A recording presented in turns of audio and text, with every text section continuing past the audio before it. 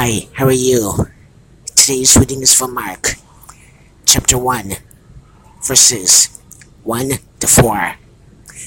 The beginning of the gospel of Jesus Christ, the Son of God, as is written in the prophets.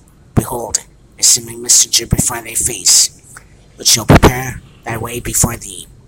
The voice of one crying in the wilderness, prepare ye the way of the Lord, make his paths straight.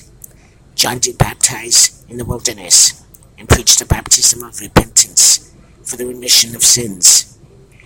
Jesus is the way, the truth, and the life. No one comes to the Father but by him. Ask Jesus to come into your heart.